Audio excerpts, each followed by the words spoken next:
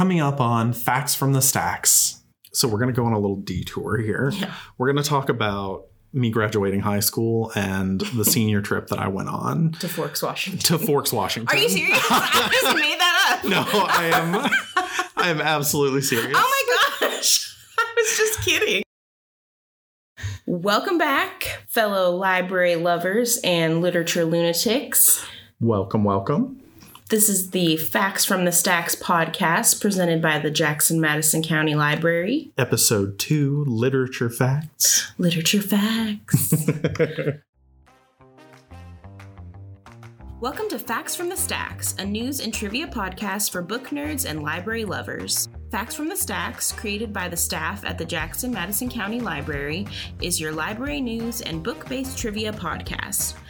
Join your hosts, Kelly and Shane, for what we're reading, what's happening in the library, and tons of trivia. We will have games and quizzes so you can follow along and test your knowledge, but also so we can stump other library staff. I'm Kelly. And I am Shane. And today we're going to talk about literature. Yeah. Authors, books, stuff like that. Yeah. Should be a fun time. Let's get started with what we've recently borrowed.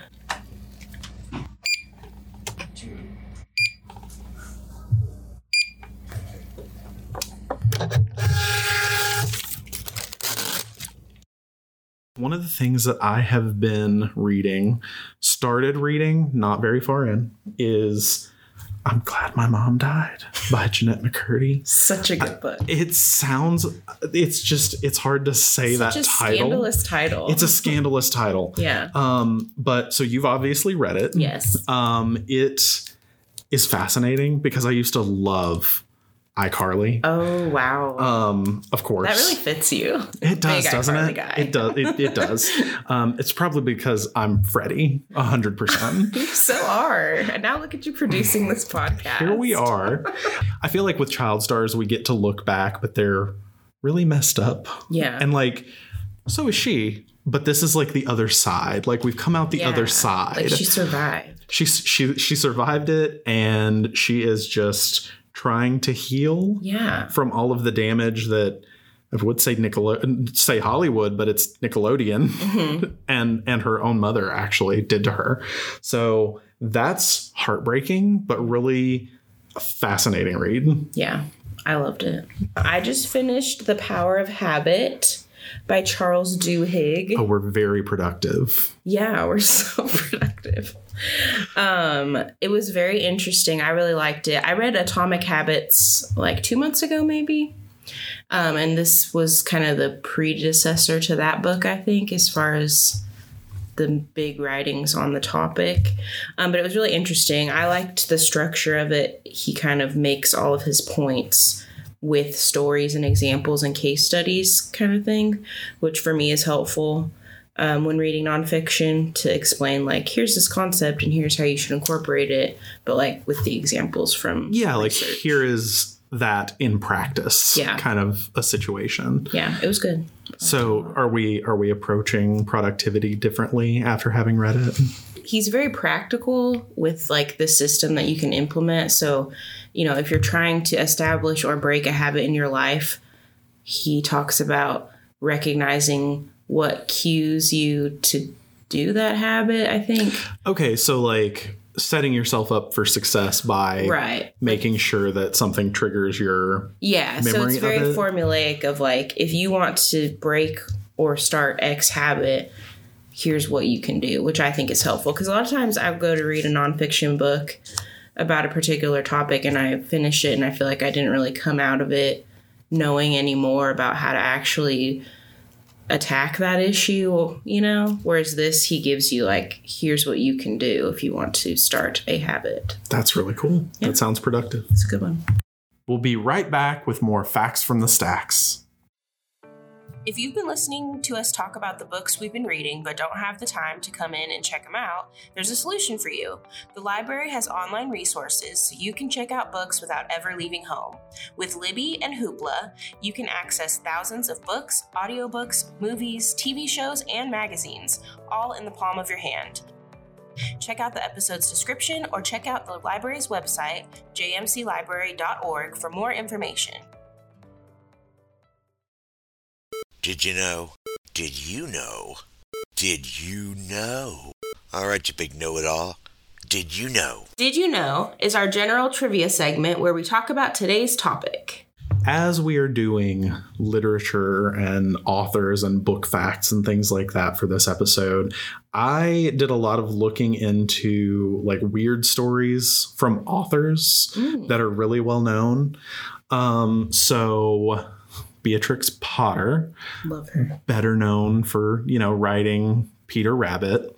I decided to look up some information on her, and Peter Rabbit was actually rejected for publishing 6 times. Ouch. I mean, it's a lot. That's a lot of times. For it to be such a staple in children's literature now. Mm-hmm. It's wild that 6 times it was looked at and they were like, no, we don't really want this. Yeah. But she actually paid herself to get 200 copies of it printed to give to family and friends and to sell kind of on the side, which is just wild to me that it started with just 200 little copies. Yeah. And self-publisher. Yeah. And so among the people who ended up with a copy of the book was Sir Arthur Conan Doyle. Oh, yes, of course. Because why not Sherlock Holmes? Yeah. He bought a copy to give to his kids. So after he bought it for them and they could not stop talking about it, he kind of took her under his wing a little bit. Oh, okay. And she managed to get it traditionally published, but not before paying for 2 more runs of the book out of her own pocket. Wow. It just stayed self-published for a really long time. And finally, it was traditionally published. And, you can find a copy of that book anywhere. And since, the book has sold 45 million copies in 36 different languages. Wow. We love a self-made woman. Yeah. It's just completely wild to think of, and that's just one example. There are so many authors that get rejected right off the bat, and you're like, are you kidding me? Yeah. When you said that, the first thing that came to mind was, didn't Harry Potter get rejected like several times? Yes. That's interesting. I feel like if you're the person publisher that rejected that author, how do you feel now? How do you feel? Like, especially Harry Potter. Yeah. Like, whoa, you done goofed. You goofed big time. Speaking of Harry Potter, I had a fact.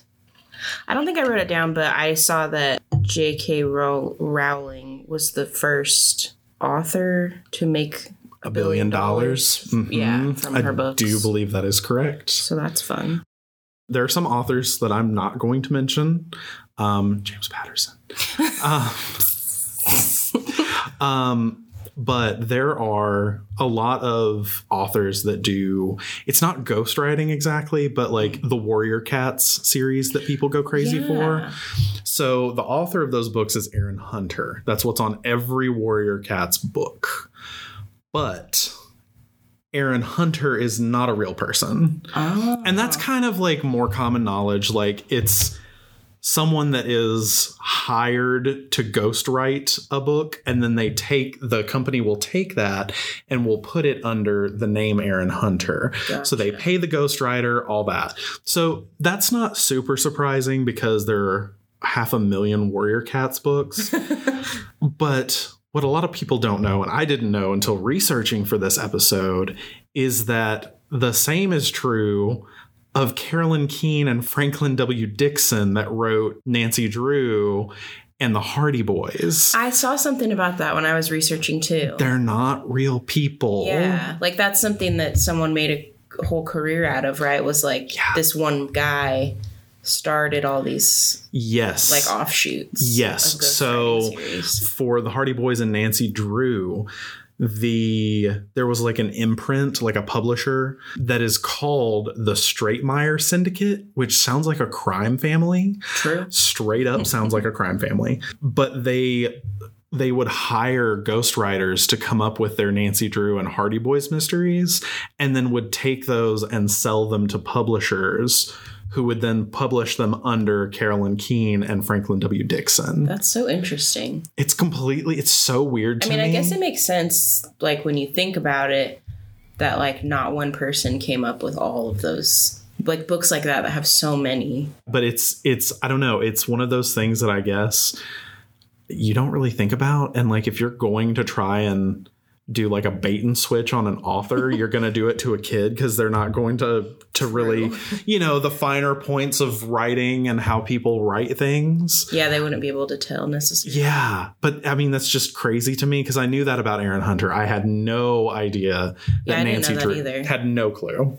From a library perspective, though, it's very convenient because American Girl is kind of a pain in cataloging because you kind of want them all to be together, but they're all written by different authors. Yes, they are. So really, like, Nancy Drew and Aaron Hunter and all them are convenient from a library perspective because they'll all stay together. They're doing us a favor. Yeah, because they all have the same author. Yeah, quote unquote. Quote unquote. Going back to Sherlock Holmes, fun fact is that he never actually says elementary, my dear Watson. He does not. I don't remember what the quote is. He says, like, it's like a whole paragraph, what I saw. So he says elementary and then a few sentences. Like, he says my dear Watson all the time. And there's like one instance where he says them, sort of within the same paragraph. Like within the same speech. Yeah. But he never actually says that. So that's one of those like Mandela effect quotes where they didn't say that. Like, beam me up, Scotty. That's not what he said. Interesting. Yeah. I mean, there are a lot of those. And I knew that he didn't say those together, but we just condensed them down into that. It's just funny, like, when your character's catchphrase, they never said it. Yeah, that's true. Like, what a world. I guess a lot of my focus ended up being on, like, children's authors for some reason. I found a lot of stuff about that. But the author of The Little Prince, who we just had to look up how to say his name, and we're still going to have a rough time. Antoine de Saint-Exupéry. He was a pilot. And the whole story of The Little Prince is usually thought to be like really trippy and really weird. Like, it's a really out there children's book. Doesn't make a lot of sense. And there's a reason for it. And that is that Antoine drew a lot of his inspiration for The Little Prince when he crash landed his plane in the desert. Oh, my. And he was dealing with dehydration and almost died while he was waiting to be rescued. So and he, like, hallucinated the plot of the yes, he absolutely hallucinated the ideas that eventually turned into The Little Prince. Wow. And yeah, I mean, so he just had very strong hallucinations that he said, yeah, you know what? That would make a great children's story. Yeah, lemons out of lemonade. Absolutely. Wait, no. Lemonade out of lemons. Yeah. Yes. So, I mean, that's just that's a weird one. Yeah. Interesting. What an interesting life. Mm-hmm.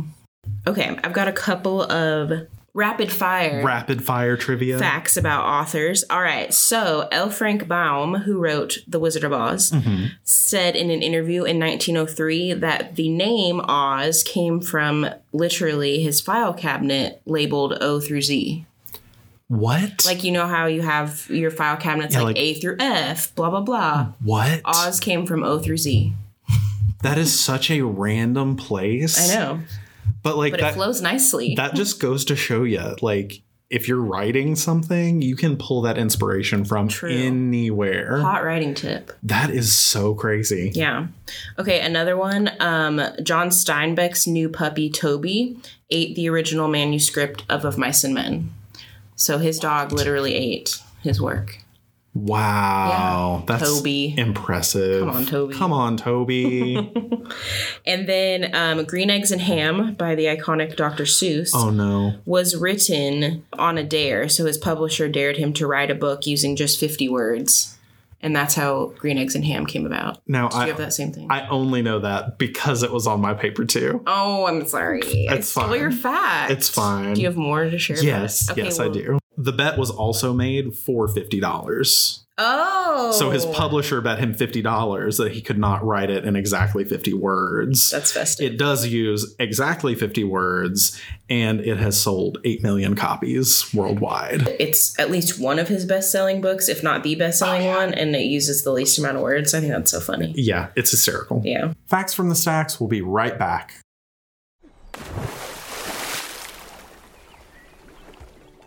Summer's upon us, and the library is a great place to spend time. Whether you like to spend your time at the pool or in the sun with a book, we have something for you. All Together Now is our theme this year, and we're making sure that you can find your community here at the library. Whether it's reading or knitting or painting or gardening or coding or board games or cooking or video games or traveling or crafts or photography or sports or music or Pokemon or movies or Harry Potter or... You can find all the things that you like here at the library all summer long, starting June 3rd. Check our website or social media for a full list of events.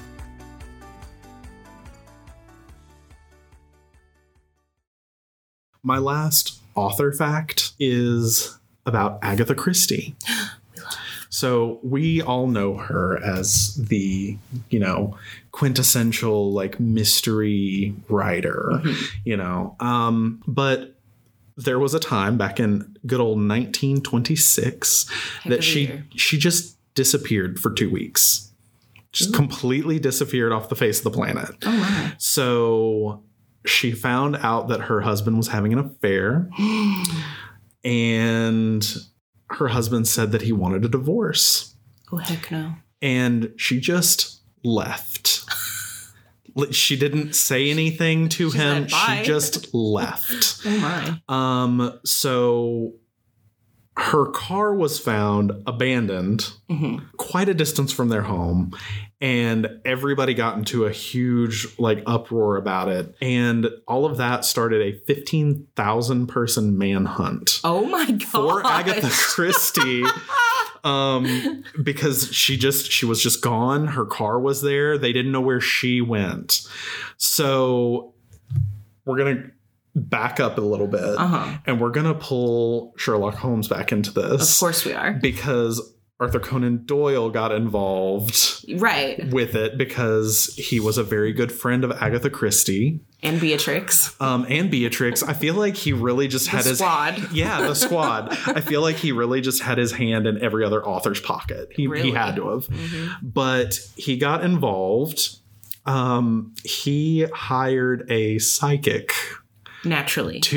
Because, in the 20s, seances and mediums and things like that were such a popular conversation point. True. So he hired a psychic to try and help find Agatha Christie. As one does.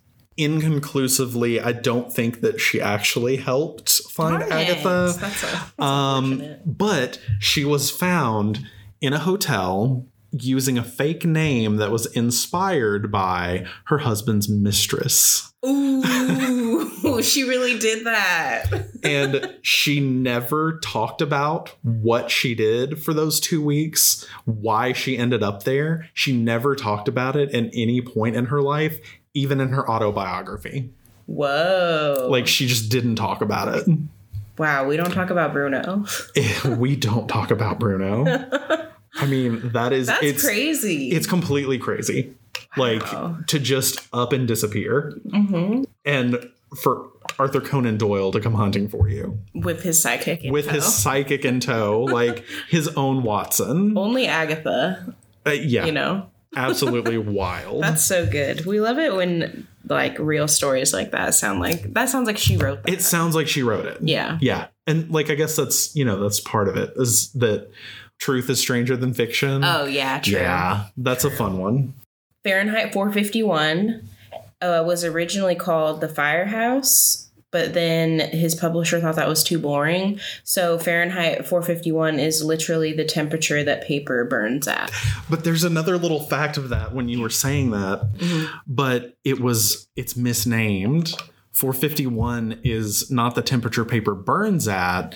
451 is the temperature that paper combusts at. Oh, okay. What I read, it says that paper will burn itself at or whatever, which that sounds so like it will go. So if it's in an oven at 451 degrees, it will set a flame. Yeah. So it's kind of misnamed in a way. Right. Because it's not what... Like, it'll burn sooner than that. Yes, it's not what he intended, but it's what we got. And here we are. Here we are. This Side of Paradise by F. Scott Fitzgerald is the first printed use of the word t-shirt, as well as wicked, meaning cool. Like wicked smart. What? Yeah. But that's like... Okay, that's really funny because that is a very... That shows that like things go in cycles because that's a very 90s thing. Yeah. Like, wicked. Like it's a very 90s thing. Yeah. Or Bostonian. And when was that book written? Like the 20s, I believe. Yeah, right. Which he didn't invent those words, but it was just the first time they were printed. Used in that context. That's really cool. Then another one I thought that was interesting was the first considered young adult novel is called 17th Summer by Maureen Daly. And it's from 1942. So like pre-World War II, young adult wasn't really considered a demographic. Like a genre. Yeah, like you wouldn't write books for that audience of people. That's really interesting. Yeah. I never thought about that before because now YA is such like a staple. It's a huge, I mean, YA are some of the books that, are the most circulated. Right. That's really interesting. That's where it originated, I guess. All right. I have one more book fact, which I don't feel like this one's like really, this is not very little known, but we're going to talk about it. We're going to talk about 50 Shades of Grey for a minute. When you're talking about beautiful classic literature. Of course, that's what you think of. Of course. Completely unrelated note, I have to say that one of the funniest statements ever made to me by a college professor was that Twilight is one of our generation's best works of literature.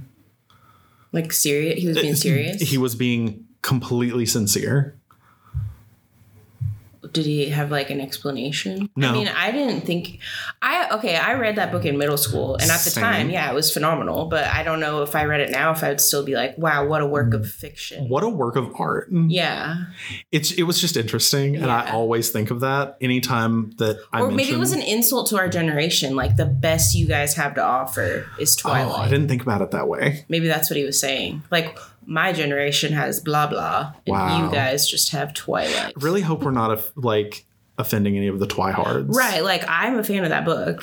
To me, it's more like silly and ridiculous because of the movie. Like, I read the book a long time ago, but I've seen the movie again, in my adult life, and that is really cringeworthy. It like, does you not can't hold argue, up. Yeah. So I feel like it gets most of its like fun poked at it from the movie.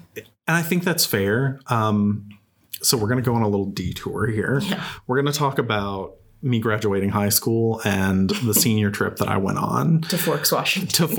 Are you serious? I just made that up. No, I am absolutely serious. Oh my gosh. I was just kidding. It was not made for that purpose. I went to Seattle for my senior trip. Yes. And I stayed there for 2 weeks.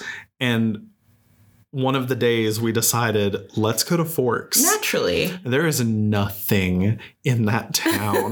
There is there's the high school, which looks nothing like you would think it did. Mm-hmm. And there was, at the time, because it was 2009, we were in peak Twilight time frame.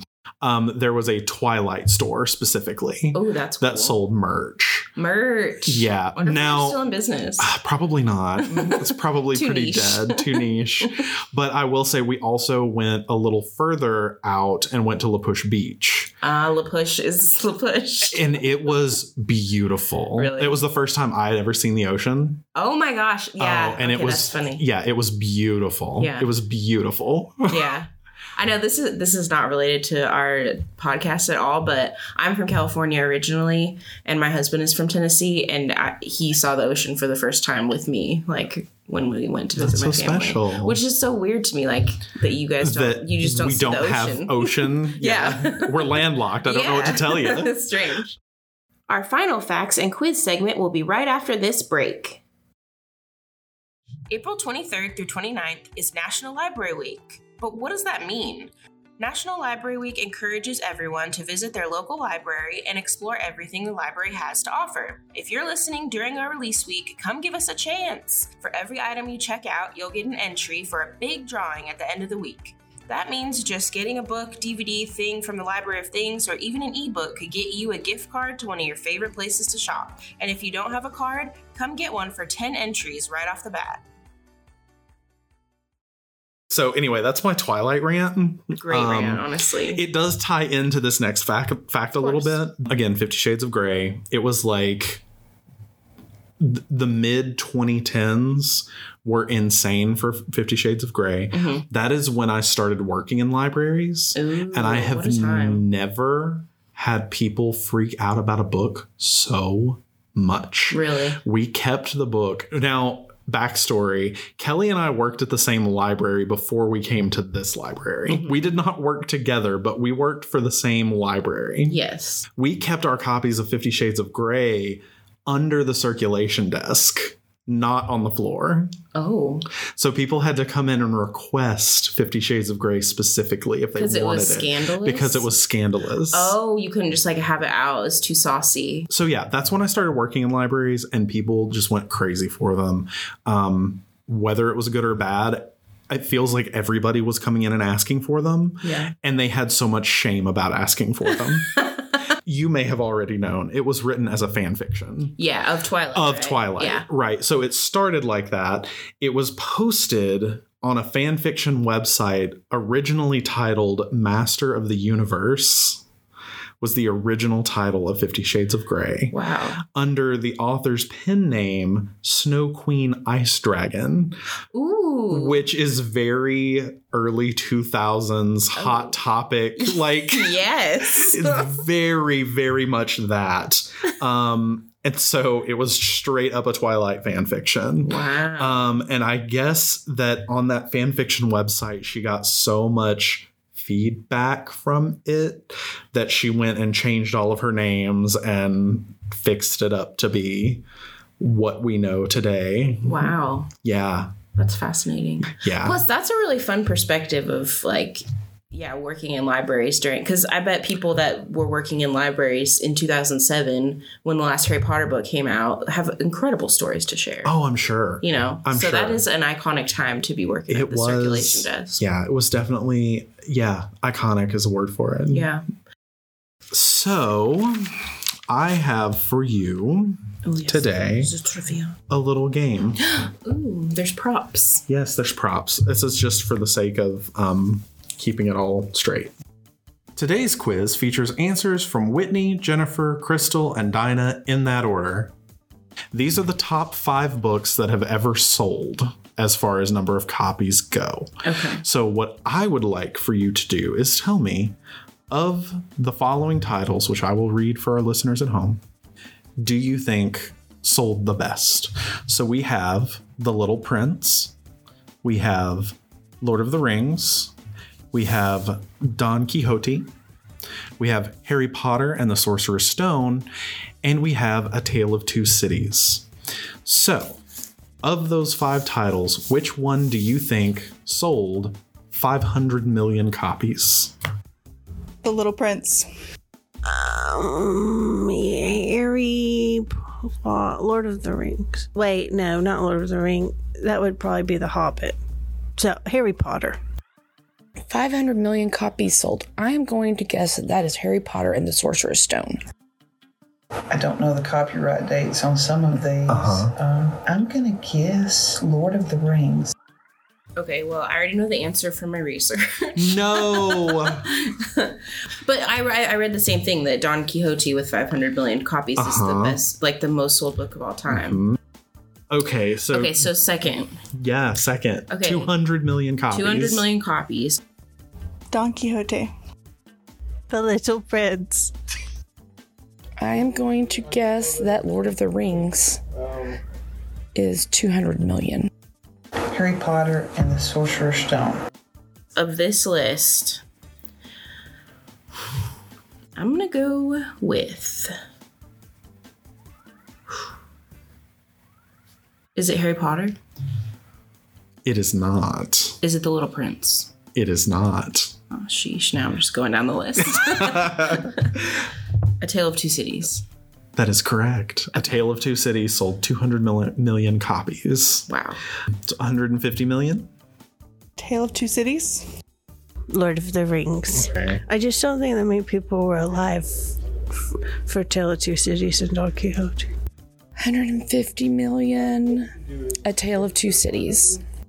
A Tale of Two Cities. Is that Harry Potter? Mm-mm. Are they like in order of age? Like whoever the longest amount of time to sell sold the most? That might be the case. Well, okay, so here's the thing, is that, you know, the surprise being that Don Quixote sold 500 million. Yeah. But it's also like 400 years old. Yeah. Like it's had a long time to sell that many It's copies. had a long time. So that may have a little something to do with it. Right. But you have Lord of the Rings is number 3. Number 3. 142 million. Harry Potter. So next is going to be Don Quixote because it's probably a trick. Oh, I guess I'm going to guess Don Quixote on this one. Don Quixote. The Little Prince. And 107 million. Lord of the Rings. And then Tale of Two Cities. You know, I bet you Tale of Two Cities was number 1. 107 million, I'm guessing, is The Little Prince. The Little Prince. That's the only one I hadn't heard of. And then Harry Potter and the Sorcerer's Stone being 107 million. I think it'd be interesting for context, like 100 million copies of something, aka Harry Potter, like that's so much. Like now on our bestsellers of recent years, how many copies are they selling compared to 100 million? Let's put it this way. Mm-hmm. The sequel to It Ends With Us by Colleen Hoover. So it starts with us. By the end of release day, that novel sold 800,000 copies. Okay. Which is a huge, I mean, that's huge. A ton in one day, but when you think about 107 million, yeah, that is a lot. So nowadays, I would assume if your book sells 1 million copies, like you are wildly successful. Oh, yeah. So then when you think about it, like, oh, it makes sense that J.K. Rowling is a billionaire because that's 100 times an impressive amount. Yeah, that's a good way to think of it. Like a million is a lot. Like a really impressive amount, but she sold one of her books has sold 100 times that much over the course of 30 years that it's been out. Because I saw something in my research too about like the slowest selling book. Oh. And it was something like it was published in the 1500s and it took all the way to like the 1800s to sell its last copy from its first run. What? So like the amount of time a book has been out really factors into it too, right? Like yeah, even like with Harry Potter, it's been out for 30 years. So it has had more time to build up, even though it was really concentrated popular when it first came out. Right. Still. All right. Well, that was our podcast about literature, authors, and books. Thank you so much for listening. We have a couple of other episodes out currently. Our first episode was about libraries. I've listened to it so many times it doesn't feel real. And our next episode in our little launch set here is going to be about cookbooks. So excited. Listen to that now. And then our newest episode will be out 2 weeks from our May launch. May 10th. May the 10th. And it will be about gardening and plants. Gardening and plants. We have a lot of really weird, like interesting gardening and plant books. We sure do. We have a ton of gardening books. Yeah. Because I was looking personally the other day and there were so many to choose from. It's a lot. Yeah. I'm excited. All right. Well, thanks for listening. Let us know what you want us to look into next. And be sure to subscribe to this podcast wherever you listen. Yes. And we will see you next time. Bye. Bye.